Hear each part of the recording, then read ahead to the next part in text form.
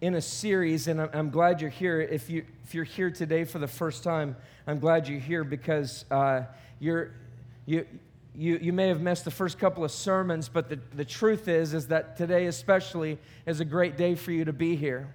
Like, I just want to tell you the state of my heart before we get started here. And the state of my heart is this, is that when I got into this sermon series, I didn't know what God had for me. I didn't know what God was going to do in my own life. And in fact, I have a goal for the series. We titled it Endgame, Life with Purpose. And obviously, what we want you to get out of this is that, what's your end game? Does your life have purpose and so forth? But as I'm getting into this, I'm experiencing something that is like beyond compare. And what I'm experiencing is just like this understanding and like this mind explosion of what God can do with us when we understand the motivating factor behind the Christian life.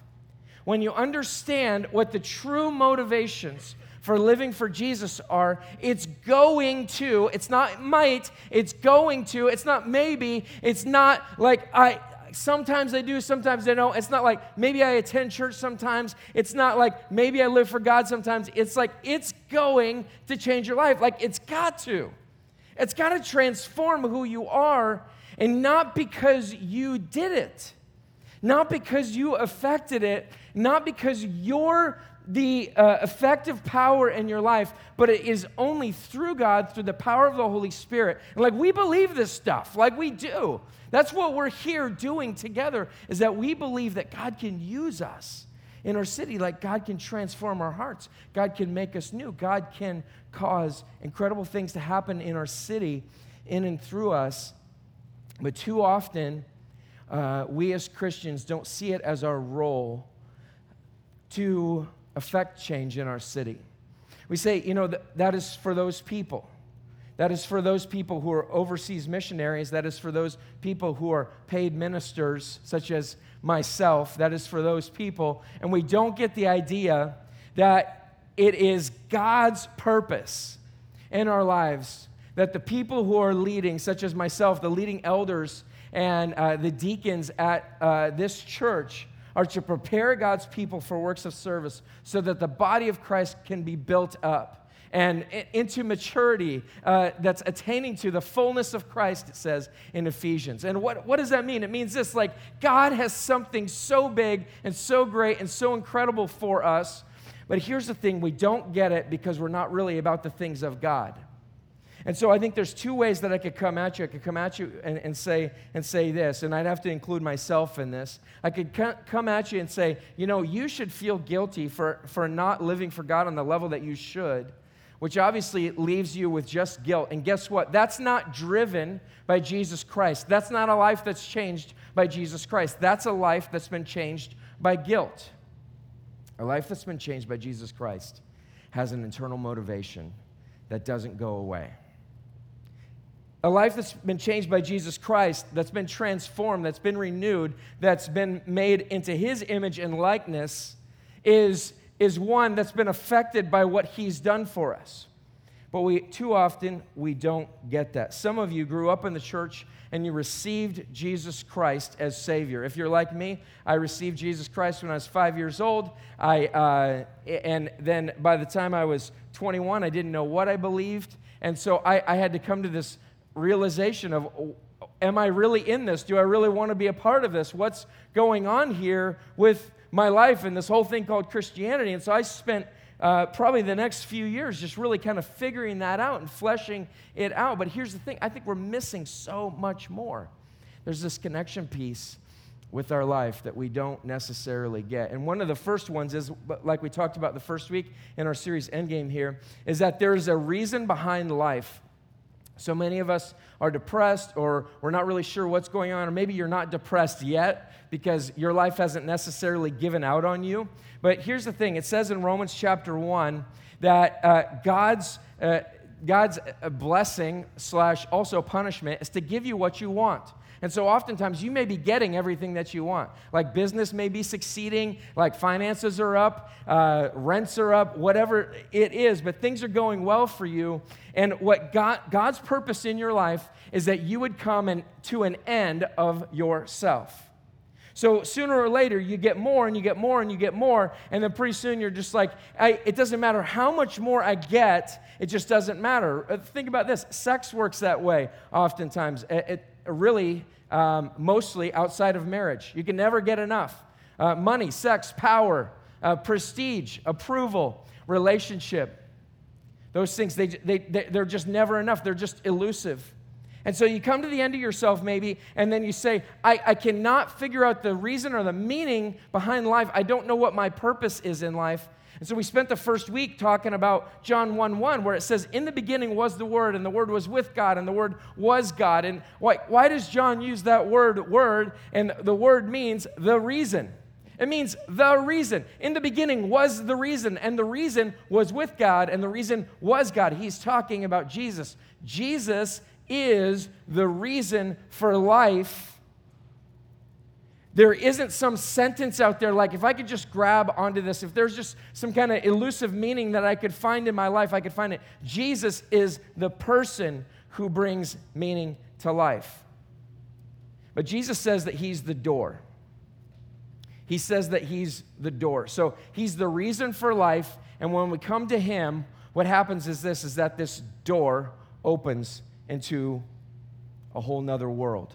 So what is this world that we're talking about? Well, when you think about when someone or something finds its reason for existence, it finds its purpose. So when we find out that Jesus is our reason for existence, then all of a sudden we can find our purpose in life. So if Jesus isn't at the top of the list for you, if Jesus isn't the fundamental principle behind your life, what has to happen first is that Jesus has to become that. But let me explain why it works this way. Jesus has to become your fundamental reason for life because of this. Jesus opens the door, and he is the way, the truth, and the life to God. And what Jesus says is this, is that his purpose on earth was to glorify God. Jesus' purpose on earth and throughout eternity is to glorify God. So, but you have to ask the question, like, why would I really want to glorify God? Why is that something that I would really want to do? Well, the Westminster Shorter Catechism, which is essentially a distillation of Christian doctrine, says this. It says, it's the first question on this list of questions, and it says, what is the chief end of man? And it says this, man's chief end is to glorify God and to enjoy him forever. So if we say, Jesus is my reason for life, and when I buy into Jesus, what happens is this, is that my chief end, the very thing that I am supposed to be doing is to glorify God. That's what I'm supposed to do. But really what happens is this, like, what does that mean to me? What's that mean to you? What's it mean to glorify God? And how does that help me in any way? Well, as I said, Jesus says that he is the door. He's the door to understanding all of these things. He's the door to understanding what that really even means to glorify God. We talked this last week about this, that we've essentially in life been looking for all kinds of things.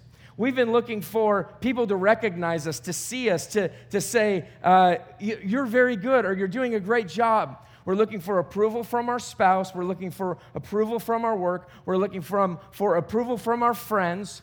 We're looking to feel like we're successful, and we're looking to experience beauty, to see it, and then to also take it in, and then to even be a part of it. So there's this deep longing, like my life and your life have this deep longing for significance. And like, not just like on a light scale, I mean like my life and your life are about achieving significance. We are about achieving this reality around us that says that you are good, the things that you're doing are good, the people around you approve of you, you get to see beauty, and beauty is a part of you, you get to enter into it. But here's the thing, it's as if this is what's going on. I wanted to bring up an actual door here today, but couldn't put it together fast enough. But let's just say that we have a door right here. And on that door is approval. It's money, sex, power. It's relationship. It's kids. It's my spouse, my marriage, the health of it. It's the house that I'm remodeling. I'll throw myself in here. It's all of this. It's like on this door, I'm sitting here and I'm knocking and I'm saying, I want to achieve this kind of approval. I want to experience something that brings me significance in life. I want my marriage to make me feel significant. And by the way, if it doesn't, I'm going to end this marriage. I'm not really saying this, but sometimes people do. I'm going to end this marriage. I'm going to go find someone else that makes me feel significant. But here's the problem. Here's the root problem. It is a door that you will keep knocking on, and you will keep knocking on, and you will keep knocking on. And on the other side of that, we believe is significance. On the other side of that, we believe is main heading, glory. We believe that on the other side of that door is glory, and if I could get to that thing, then everything would change. If I could just get things to that level, then everything would change for me. And guys, listen, it's not just non-believers who feel this way. It's not just people who are kind of, so-so Christians or something like that. This is for every single one of us. We say that we're a Christian. We pray a sinner's prayer. We identify with God on some level. We say that He's cool. Jesus is my homeboy, whatever you want to call it. And somehow we're still knocking on this door looking for significance. But here's the problem.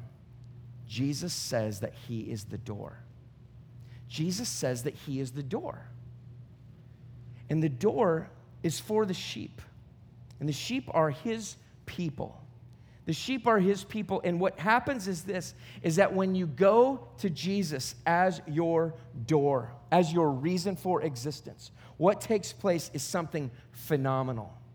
Is that Jesus opens the possibility of experiencing glory like you've never experienced it before. Like you've never experienced it before. See, the things that you're looking for in life, the success that you crave, the great marriage that you want, the kids that you want to be obedient, the stuff that you desire, the approval that you want from the car that you're driving, the approval that you want from your spouse, the approval that you want from a future spouse. All of those things are rooted in this reality. The glory of God. The glory of God. And this is what C.S. Lewis says. He says, glory means good report with God, acceptance by God, response, acknowledgement, welcome into the heart of things, the door on which we have been knocking all our lives will open at last. When you understand this, that Jesus is the way, He is the way towards the glory of God, and that this is the thing that you've been looking for. And listen, Christian person, the distress in your life right now is coming from a misplaced desire for glory oftentimes. The sin that you're dealing with in your life, it is coming from a misplaced desire for glory.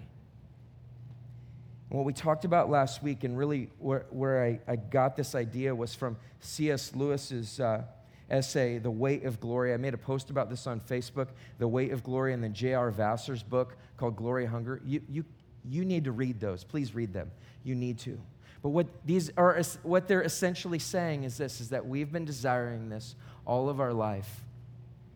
And the truth is that it continually trips us up. It continually causes us to be people that are ineffective. And at the end of the day, it leaves you with meaninglessness and purposelessness in life. And I just want you to get that for a second. When we're singing these songs, like, oh, God be my everything, oh, be my delight, be Jesus my glory, my soul satisfied, what we don't hear oftentimes is that Jesus doesn't just satisfy us temporarily, like perhaps sex or money or power does. Jesus satisfies us eternally.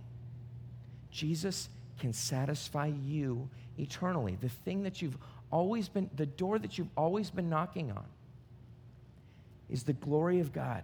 And in fact, in my own life, I had to look through and just say, my insecurity comes from a desire for glory in my life.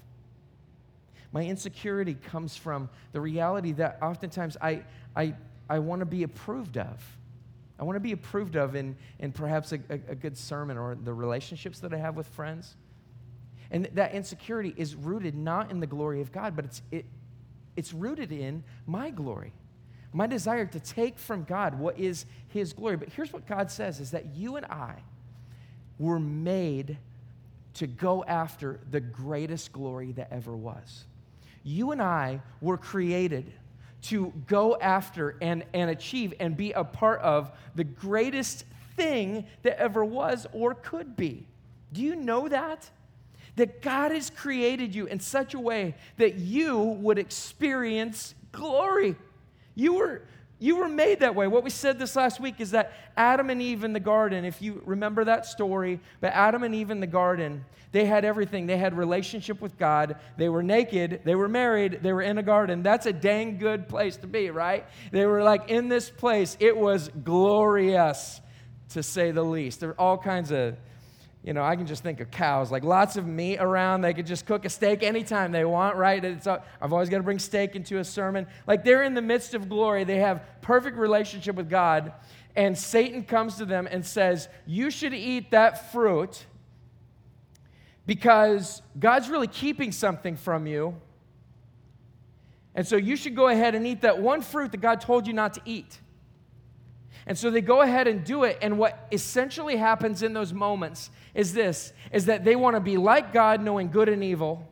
They want to take from His glory. They want to take from His perfection, and they want to say, hey, that's mine. This is mine. It's essentially glory stealing. And you know what? You and I are created that way. When we were created, we were created, yet we have this sinful nature about us because of our first parents, Adam and Eve. And so as a result, you and I go through life, and we're continually kind of glory stealing. And the way that we do this, as Romans 1, chapter 1 says, again, that we worship and serve the created thing rather than the Creator who's forever blessed. We worship the things that are around us in life. You don't understand what worship is. You're like, I haven't done any seances, Matt. You don't got any candles in a circle or whatever it is, the pentagram, I know that. Most of you have not been involved in that. But here's the thing. Worship comes like this. It means I'm giving up of myself. I'm sacrificing time. I'm sacrificing money. I'll sacrifice relationships with my kids, my wife, my husband. I'll sacrifice anything in order to get this thing. This is worship. You and I cannot get out of the idea of worshiping things. But what Paul says in Romans is essentially this, that when we're worshiping and serving the created thing rather than the Creator, this is the wrong focus, and this is why the wrath of God is impending upon mankind, all those who have not received Jesus Christ.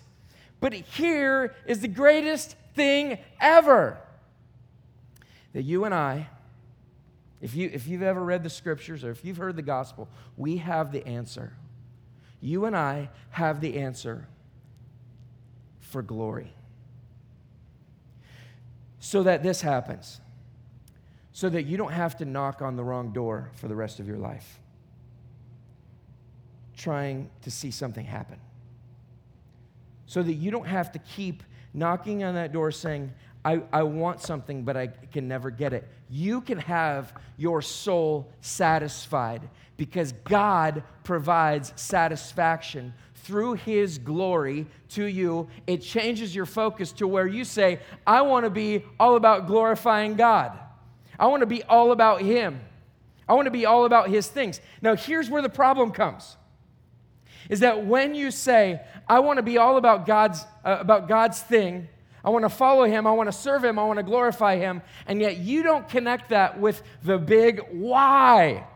Why should I do that? When you don't understand that your whole life and everything that you've been going after is really glory, but that's really a pale comparison to God's eternal glory, which will completely fulfill you. If you don't understand that why, you will never understand the how.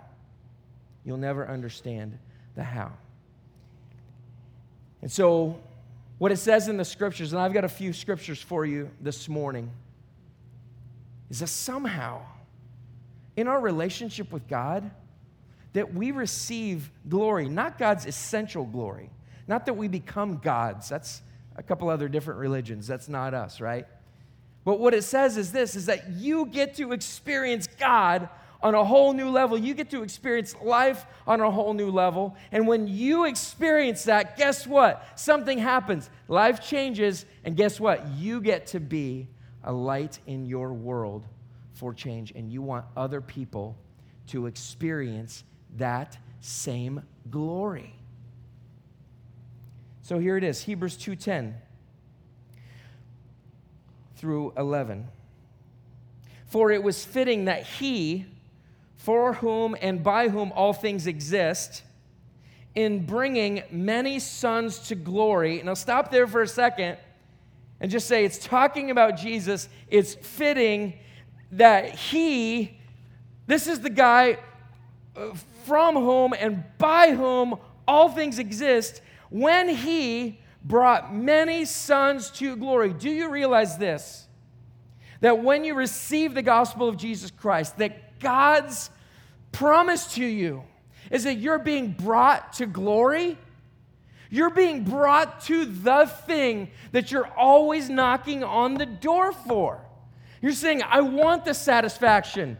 I want this water bottle. I want all of this stuff. I want this. And it's saying, he's bringing many sons and daughters, by the way, to glory. And then he says, should make the founder of their salvation perfect through suffering. For he who sanctifies and those who are sanctified all have one source.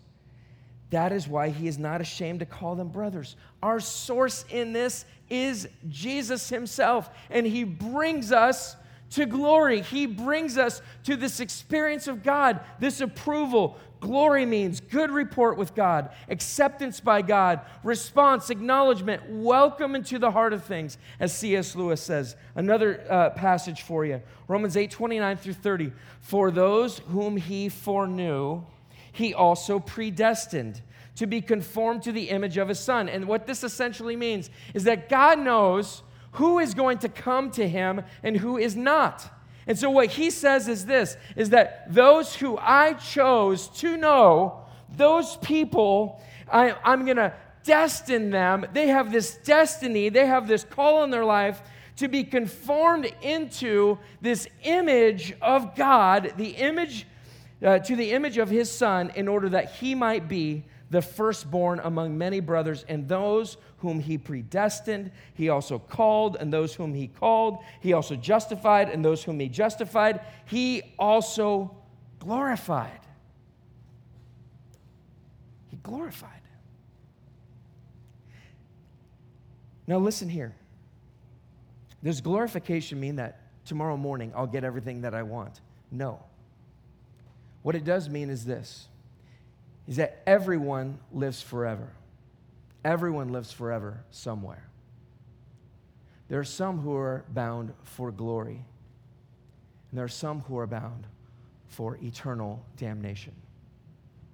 What this is saying here is that those who have been justified, he also glorified. It's as though God is looking into the future and he is saying this. He's saying, I will glorify my son. I will glorify my daughter through their relationship with me. I will allow them to experience this. So as Christians, what we get to experience is the glory of God in a new and profound way, because as a result, we're no longer looking to the things in life to actually allow us to feel good about ourselves, but now we're looking through Jesus, and we're able to open the door and actually experience the glory of God, to glorify Him and to be glorified for eternity with Him. But then what happens is this, is a transformed life flows out of people who've been glorified. A transformed life. And this is what it says in 2 Corinthians 4. It says this, for it is all, 4 verse 15 through 18, for it is all for your sake, so that as grace extends to more and more people, it may increase thanksgiving to the glory of God. So we do not lose heart, though our outer self is wasting away, our inner self is being renewed day by day. For this light and momentary affliction is preparing for us an eternal weight of glory beyond all comparison, as we look to the things that are as we look not to the things that are seen, but to the things that are unseen. For the things that are seen are transient, but the things that are unseen are eternal. Now, what is this? What did that just say? It just said this, that Paul's talking to the church in Corinth, and he's saying, it is for your sake. It is for your sake. It's for you, and it's for me, and it's for us. It's for us that as grace extends to more and more people, as more and more people hear about the grace of Jesus Christ, as more and more people hear about God's grace upon people who are constantly trying to steal from God's glory, as more and more people hear this, then listen, it's never going to open. The door is never going to open for that. It's never going to open as long as you're looking for that. You have to go through Jesus, who is the door. He is the one who has grace for you. And this increases thanksgiving to the glory of God. How do you glorify God with your life? You join God on His mission. You join God in His endgame to bring more and more and more and more people into the reality that you are no longer searching for your own glory, and how this has caused you to be a different person, and how this has caused you to come alive, and how this has caused you to be somebody who's no longer looking to your finances, or to your marriage, or to your future marriage, or to your whatever to fulfill you, but you have true fulfillment. So you go into your world, and what begins to excite you is this, is that because you've experienced what God can do in your life, you are somebody who wants other people to hear about God's endgame. You live with a new purpose. Your new purpose is this, is that I want to glorify God. I want to glorify God with my life. Now, there are several different ways to that, but the primary purpose, the supreme purpose of and way that God is glorified is through the gospel. It's through the story of Jesus Christ, how He comes into the world. He leaves His glory behind, and He glorifies God by sacrificing Himself on the cross. And He goes to the cross, and more than just dying on the cross, He's raised from the dead. This is how God is glorified. We could look at it in John 17, but that's essentially what that says there. 2 Corinthians 5, verse 14, beginning there, says this, "For the love of Christ controls us, because we have concluded this, that one has died for all, therefore all have died, and He died for all, that those who live might no longer live for themselves, but for Him who for their sake died and was raised." Now, what's this saying? Like, there's a why in the midst of this. There's a why in the midst of this, and it's essentially saying this, that when Jesus goes to the cross for you, and when your whole glory paradigm changes from stealing from God, and you receive what Jesus has done on the cross, what happens is this, is that God wants you to no longer live for yourself. You no longer have to use people to get glory. You get to use yourself to glorify God and hopefully get glory for other people. True glory, lasting glory, eternal glory. What does this mean? It essentially means this, that God's end game, the way that he is glorified through the Son of God, Jesus, God in the flesh, is by Jesus having gone to the cross. And when you and I never think about that, if you and I are people who are not about extending the grace of God to more and more and more people, what it says is this, that you and I are people who still have a glory problem. And our glory problem is rooted in our stuff. Our glory problem is rooted in our time. I need to glorify me, and so I don't have time for that.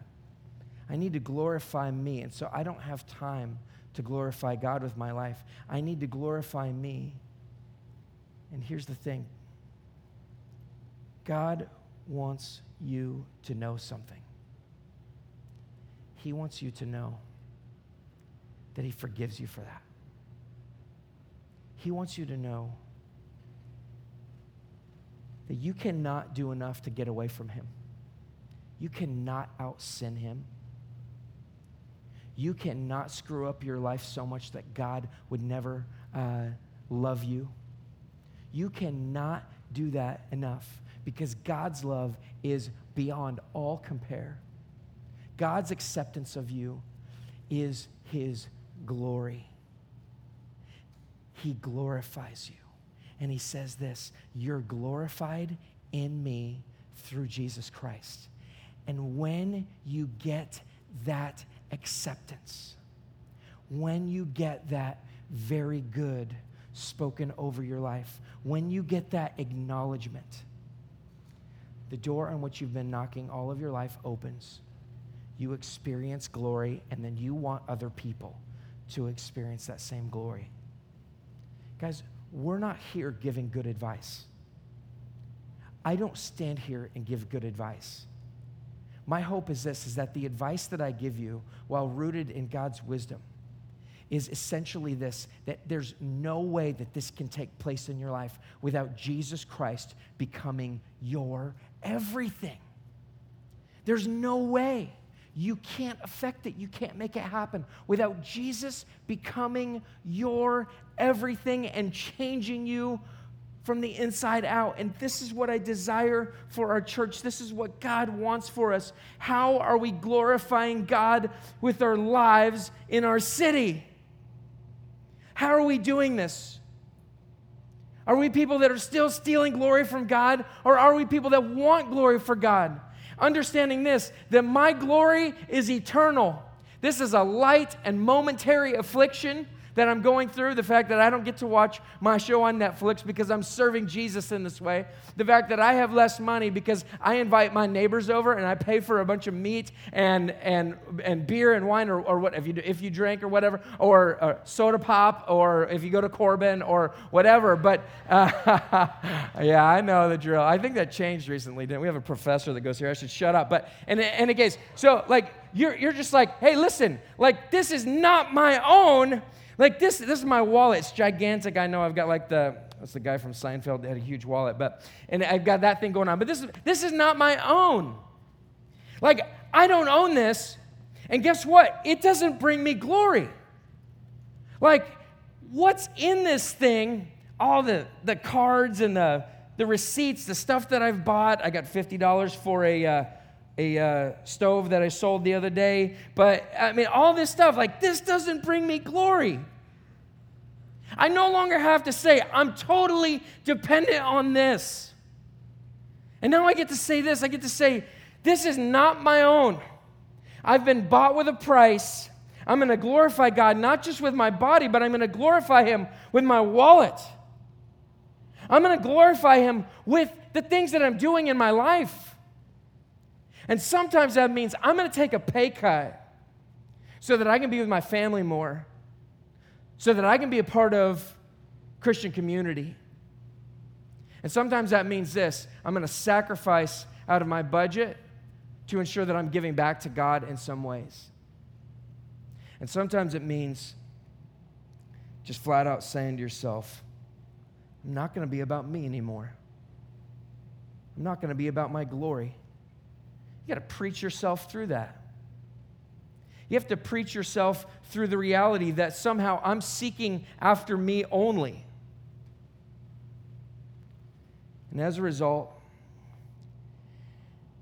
things are going to happen in our city. 2 Timothy 2:10, therefore I endure everything for the sake of the elect. That is those people who will be saved, that they also may obtain the salvation that is in Christ Jesus with eternal glory. Could you say this about your life? Therefore, let me back up 2 verses. 2 Timothy 2:8. Remember Jesus Christ risen from the dead, the offspring of David, as preached in my gospel, for which I am suffering, bound with chains as a criminal. But the word of God is not bound. I'm suffering. I'm bound with chains as a criminal, Paul says. He's in jail because he's preaching the gospel of Jesus Christ. People are turning from idols and they're turning to the true and living God. They're turning away from their glory-seeking selves, and they're saying, now I'm all about the glory of God. And then he says, therefore, I endure everything for the sake of the people that are going to come to know Jesus. I'm willing to lay everything down. I'm willing to let it all go because I want them that they also may obtain the salvation that is in Christ Jesus with eternal glory. That's what I want in life. What does that mean? Do you want meaning and purpose in life? Jesus is the reason, and he gives you meaning and purpose. And when you glorify God with your life, it all changes to a new theme. I want my friends, relatives, neighbors, co-workers, and the people around me to experience the glory of God. That's what a Christian is. I endure everything for the sake of the elect, that they might also obtain the salvation that is in Christ Jesus with eternal glory. I want them to experience the freedom that comes from them saying, I'm not going to be about that anymore. I could go on and on. God is calling us to this weight of glory. Won't you please engage with that and call others to that as well? Let me tell you how this works in our church. We're serving a community that is not like ours. It's a few blocks over here, and there's another one a few blocks over here. The general group of people that we have at our church is some middle-class folks. But in those areas of town, they have unflattering names like Felony Flats and things of that nature. But in those areas of town, there are kids who are suffering. There are children who are dealing with things that most of us in this room know nothing about. And the reason why you're sitting in a nice middle-class church is because you identify with these people probably. But those people in those areas are experiencing the greatest suffering in our community. And we asked Richmond Elementary to share some stories with us. And I think the stories, if I remember right, I meant to bring this up here with me, but the stories went like this. This is somebody who has been kicked out of their house. We're talking about a child. Parents aren't around. Dad's in jail. this child, his mother's on meth, and she tried to kill him. But now she's gotten through all of that stuff with DHS, and so now he's back in the home, and now he's with this mom. And so I sat with the principal and the school counselor and the office manager the other day in that room, and here are women who are just bleeding for people in our city, and we don't know anything about them. They're sitting there and they're saying, like, 80% of our school is in crisis situations. There's 300 children in this school that don't have food to eat over the weekend. And the parents are oftentimes disciplining by not giving the child food. And they're just sitting there saying, we don't know what to do with this. And you know what I'm saying? I know what to do with that. I know what to do with that. My glory isn't found in my wallet. My glory's not found in just sitting in a church service. My glory's not found in just experiencing some good Christian community and fellowship with other people that don't have problems so they don't ask too much of me. My glory is found in enduring everything for the sake of the elect. I don't know who is elect over there, who's going to know Jesus and who doesn't. All I'm told is to have compassion on my city because it's not about me. And so what are we doing as a church? We started feeding 70 families, and so we have community groups that come down here on Thursday nights, and we pack backpacks full of snacks and a bunch of junk food, which I'd like to change. But a lot of you brought that junk food, so thanks for bringing it. A winning endorsement of that. But we're gonna ask for some different types of food. But here's the thing: we need more food. The church by itself, as in the organization, not just the people, we can't fully support that by ourselves. And guess what? We did 70 kids this last week. We filled up backpacks. It took us about 20 minutes, and I was like, that was a cakewalk. Like, I want to experience this idea of, like, I want to endure everything for the sake of Christ. Like, give me 2 hours of packing backpacks, right? Like, that's the least that I could do for a hungry kid, right? Give me 2 hours of that. So we just went back to them and said, we need 70 more kids, at least. And here's our goal. We want every kid at Richmond to have food over the weekend. Why? Because my glory's not found in me. And your glory's not found in your stuff. The gospel of Jesus Christ changes everything. He's the door to receiving real fulfillment. And so we're people that love Jesus and live outward.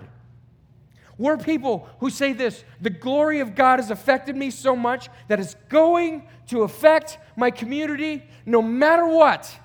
I'm going to endure everything for the sake of the elect, that they may obtain salvation with the glory of God through Jesus Christ.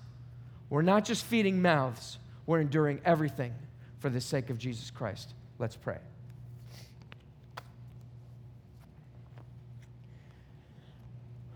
So, Lord, I pray that these people here in this room, Lord, I know that there's folks in here that are on the edge of their faith, if they have faith at all. There are people in here who are just wondering if this is true. And, Lord, I'm asking for them that you would give them your light in their life. And that light being the knowledge that this is true, that the Word of God is true, it is excellent, and that you are truly the thing that they've been searching for all their life. Lord, if they've never done that, I pray that they would do that today. Lord, we ask you for that. Lord, for all of us here, Lord, may we truly be outward church. We are not just outward in name only. We are people who sincerely love you, and as a result, our lives are changed. And so we get to live on mission. Your end game to glorify yourself is your mission. And so, Lord, we want to be all about what you want. Lord, change us from the inside out. Allow us to not try to pursue glory from your created things and steal from you, but from the Creator who's forever blessed. Lord, we pray that we would go after that we would rightly get that through Jesus Christ. It's in your name we pray. Amen.